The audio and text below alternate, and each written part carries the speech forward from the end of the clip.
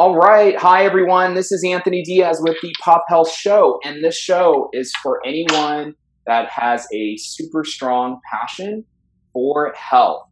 And along those lines, I'm really enthused and excited to have Dr. Leah Houston on the show. Dr. Leah Houston is the founder at HPEC. She is an emergency physician. She's not practicing right now, but has been an emergency physician at some of the top health organizations around the country. Has a very vast background, really doing some powerful stuff, but I'm not going to steal her thunder. Dr. Houston, welcome to the show. Thank you so much for having me, Anthony. Absolutely. No, it's great to ground and to spend some time with you to hear about your background and your passions in health. And, I'm sure you've listened to a couple of these episodes already. Origin stories are so important to what we do, and they set a firm foundation. Tell me a little bit about the series of events that went on through your life that led you to become the person you are today. Wow. The person I am today, that would go all the way back. But I chose to become a physician because I really, really loved solving complex problems. I loved the idea of working with people to help them through their individual complex problems that, they're experiencing regarding their health. And so that's kind of what led me to become a physician. My father suffered with multiple health problems, including epilepsy. He was a smoker and ended up actually dying from heart disease. So that also influenced my decision. As far as switching from becoming a physician to an entrepreneur, after practicing for nearly 10 years all over the United States, I realized the same problems in every single health system, whether I was working in a high net worth area like Southampton in Long Island, or whether I was working in the Mission District of San Francisco. We were really struggling as physicians with overburdensome regulations and requirements to be data entry clerks rather than practicing docs. And I noticed that this technology has the potential to alleviate a lot of that friction. And so that's what led me to HPEC. Well, Dr. Houston, I'm so sorry to hear about your father, and I'm sure he'd be super proud of you today. And that sounds like that was a very defining moment that set a really interesting series of refining steps in this space. And I'm very fascinated by HPEC and your work, and it's great to have a founder for this organization come from such a literally hands-on world. Can you tell me a little bit about HPEC and how your current passions in health converge in what you're doing at HPEC? So tell us a little bit about HPEC. Tell us a little bit about your passions and why this organization needs to exist. So HPEC is building an identity management tool for physicians where we can own and control our own professional identity in a self-sovereign way.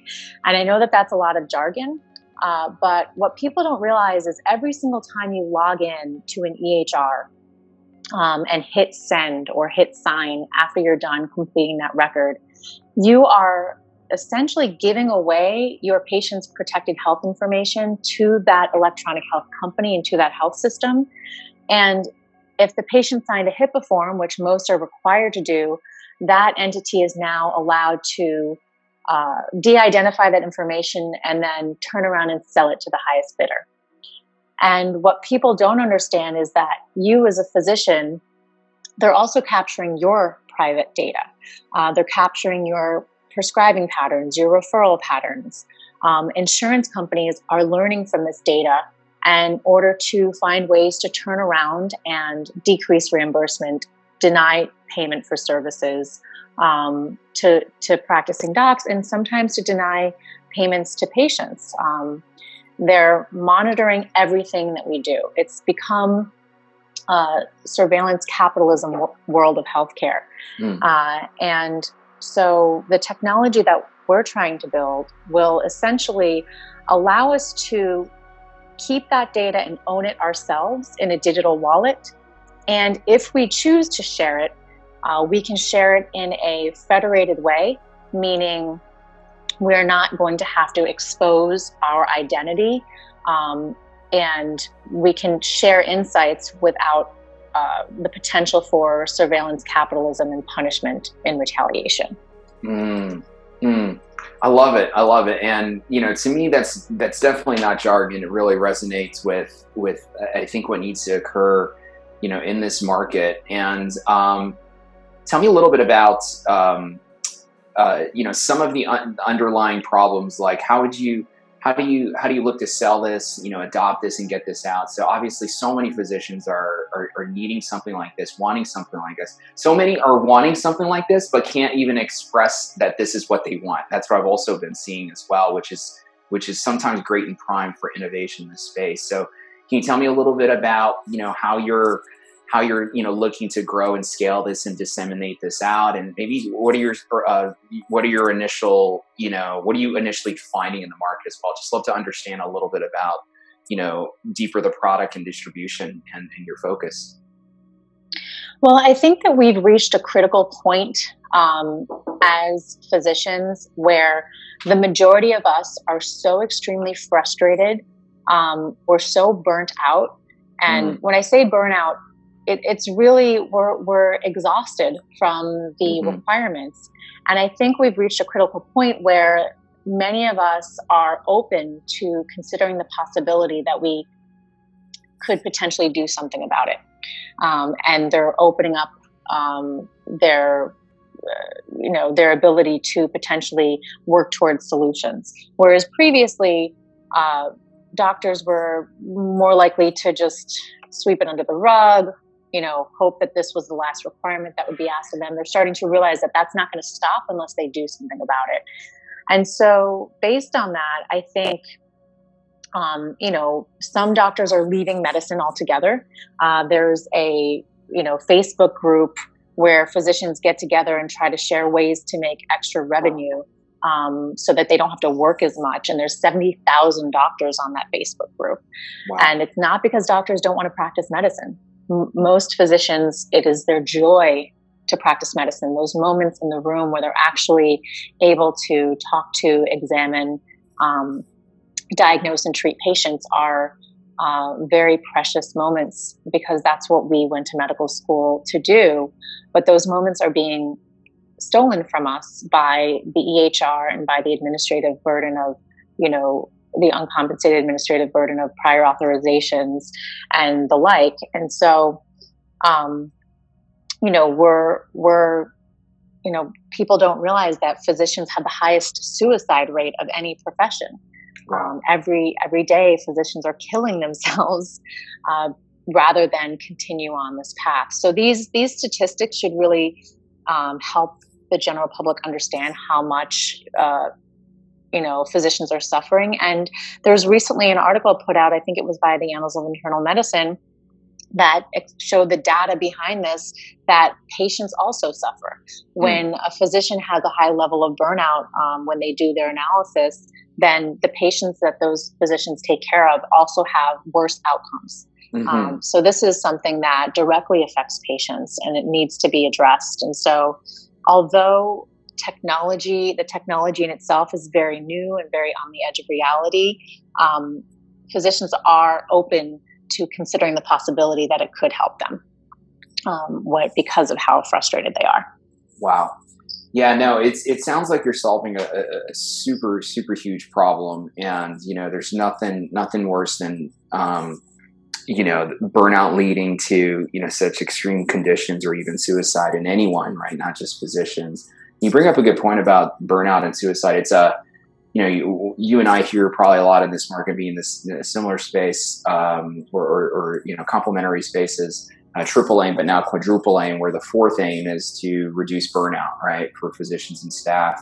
In your history of being, a practicing physician and an emergency physician, what have you seen some things to reduce burnout or to help doctors get over micro trauma? I had someone on the show recently from, I think it was Zuckerberg General, they were telling me about the level of micro trauma that you accumulate. If you don't clear it out, you're going from a gunshot wound to a stab wound to this person just passed away. That wasn't your, and there's nothing funny about it, but that wasn't your impact. And then you're going on to this person and they lost a limb. And then next thing you know, at the end of the day, you're just processing. But I guess without rambling here, what are one or two things that you've seen to help burnout, whether it's technology related, whether it's personal related, habit related?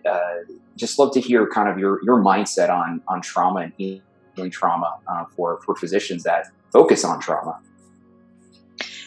Well, I have to be honest with you.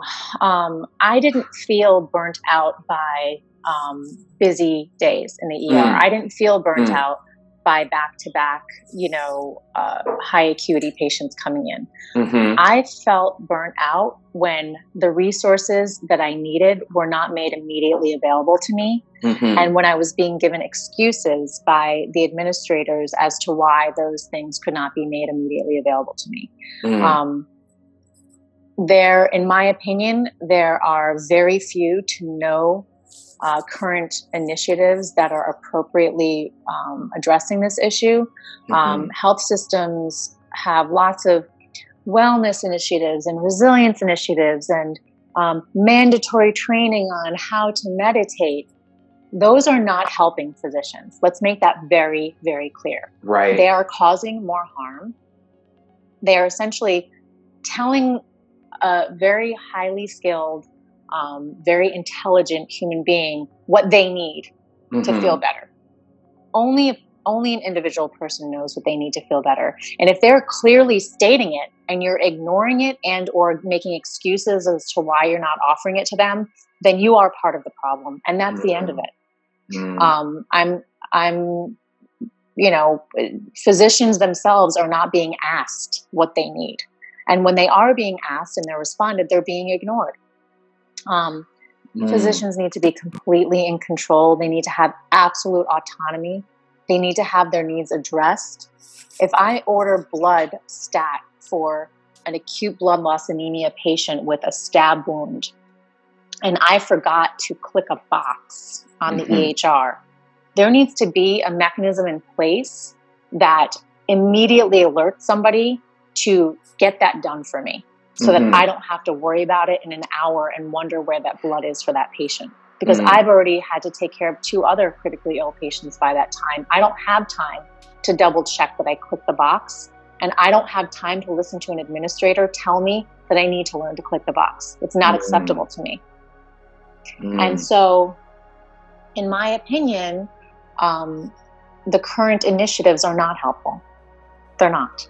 Right. And any initiatives that will be helpful will be designed by actual practicing physicians, not administrators. I love it.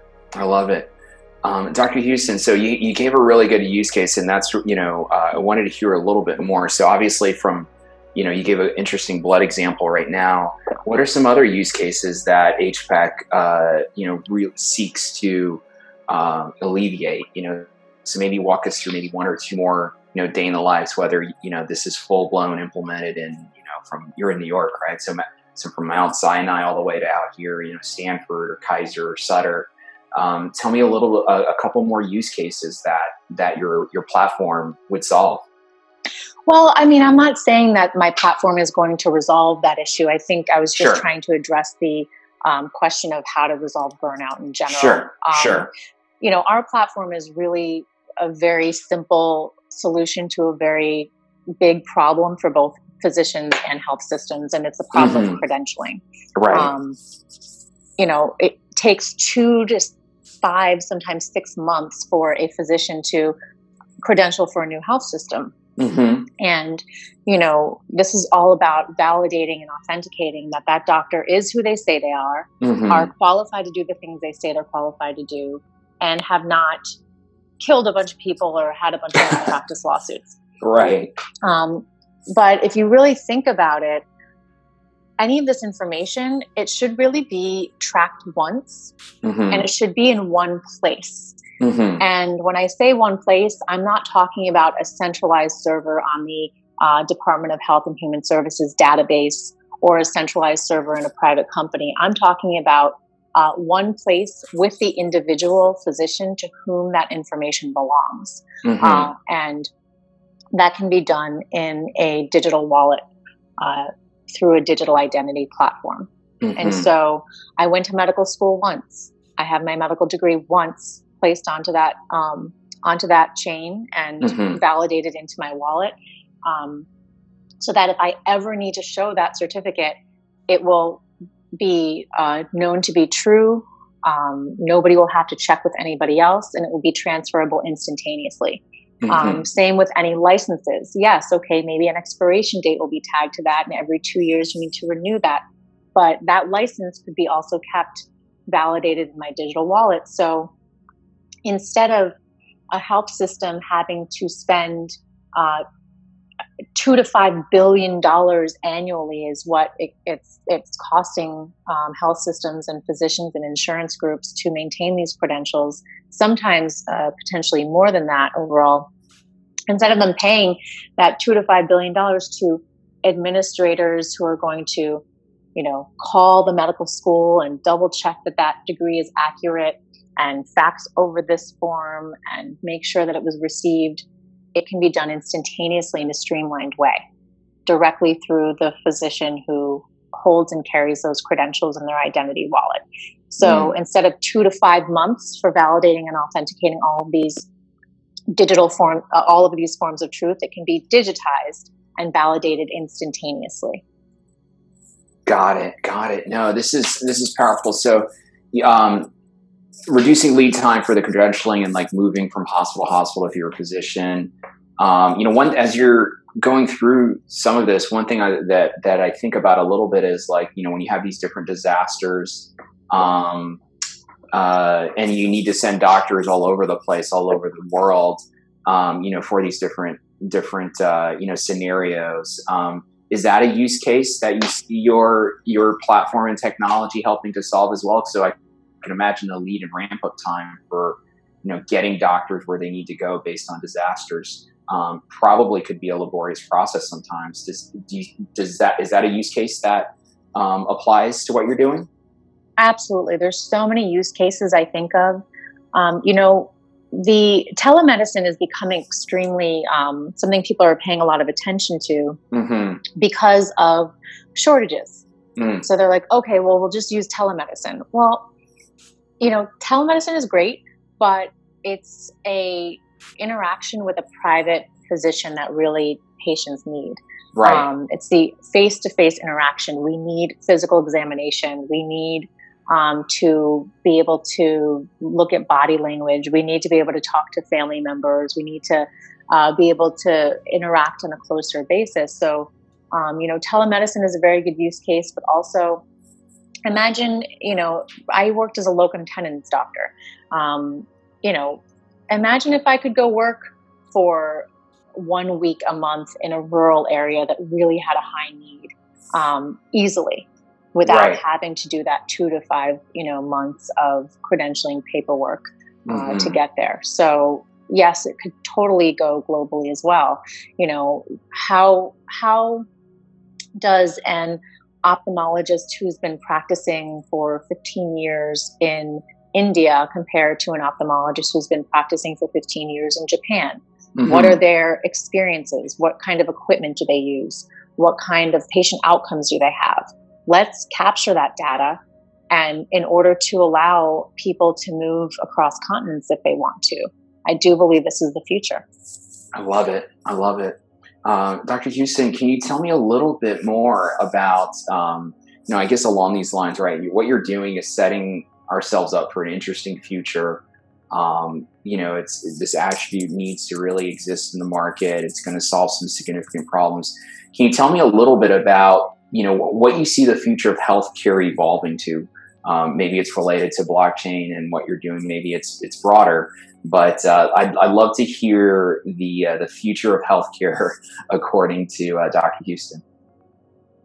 Well, when you think about it, we used to have tribal cultures, local cultures where, the local church would chip in to pay for this surgery for one of their patrons and things like that. And then we started moving into the employment-based insurance model and the Medicare and Medicaid system.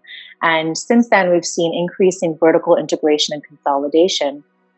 And the promise was that things would get easier, they would get less expensive, we would be able to, distribute risk. But unfortunately, we've seen the healthcare costs rising exponentially, increasingly more cumbersome systems. So I think this technology has the ability to decentralize. I mean, it is a decentralizing technology, but to bring people back to a more local level, to a more tribal way of managing relationships and diseases and healthcare resources, because it's really it's a community-driven technology.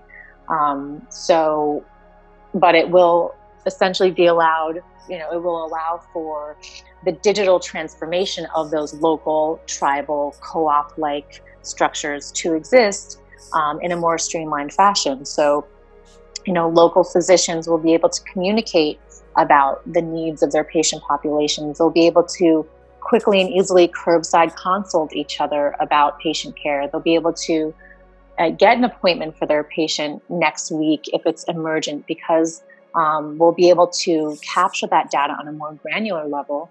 And the individual doctors and the individual patients on the network will no longer need to go through these multiple third parties just to be able to get the things that they need. They will be able to go directly. This is a technology that allows for peer-to-peer interaction, peer-to-peer data transfer, and therefore more communal-like process. I love it. I love it.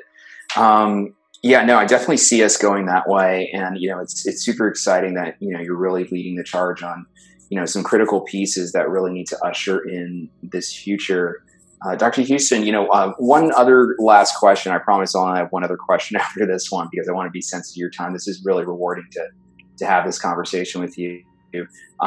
Something I don't ask every single guest, but since you are a founder and entrepreneur, CEO, one thing I'm always curious on is habits and rituals. What is something you do on a personal basis, whether it's weekly or daily, to stay healthy, to stay resilient, to stay at top of your game?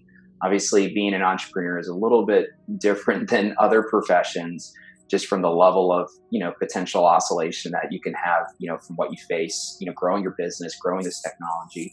What do you do to stay healthy? Well, I actually had a daily meditative practice for many years, and I have gotten out of the daily thing, but I'm starting to get back into it. I mean, I try to do at least 10 minutes 3 to 4 times a week now, but it used to be much more frequent. But it does definitely ground me and keep me. It keeps me focused and keeps me resilient against any type of negativity that might come my way. And I also recently got back into a more paleo ketogenic diet, and that absolutely helps my sleep and, keeps me energized. Doesn't, I don't get the crash. No carbs, no crash. Right. I love it. Yeah. Yeah, no, same here.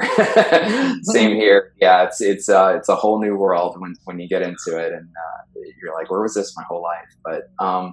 But no, this is awesome. This is super awesome, Dr. Houston. And so one thing I want to say is I really appreciate your time and coming on to tell us about your why, your origin, what led you to become the person you are, but the entrepreneur and founder that you are. And it's really exciting to see the technology that you're bringing to the market in an opportune time where consumers need it, where physicians need it, and to hear about your vision of health in the future. My very last question is that if our listeners would like to engage with you, and I know you have some speaking engagements coming up, you're always doing different speakings across the country. Anything coming up, and any way you would like our listeners to engage with you, or directly or through social media? Well, I don't know if this is going to be published in time for my talk on November 1st at Stanford, but I will be there. Last week, we finished up the Blockchain Healthcare Summit in New York City. And my next scheduled event isn't until April. I'll be in LA at the California Orthopedic Association meeting. And there are a couple other ones in the pipeline, but nothing else has been finalized. As far as social media, Leah Houston, MD, at Leah Houston, MD, and then at HPEC ID, HPEC ID. I'm on Twitter pretty much every day. If you want to send me a private message, please feel free to do so. I try to respond at least a couple times a week. Sometimes they get backed up. And please just sign up for our newsletter to stay informed, especially if you're a practicing physician. You know, we're probably going to be entering into a public sale sometime in the late winter, early spring. So I look forward to engaging with all of you. Awesome. Awesome. Well, Dr. Houston, this was extremely rewarding. It was great to have you on the show. And, this was great. And to our listeners out there, this is the Pop Health Show. This show is for anyone that has a super strong passion for health. Dr. Houston, again, this was great. And thank you so much for your time. Thank you so much for the opportunity. And thank you for listening, everyone. Thank you.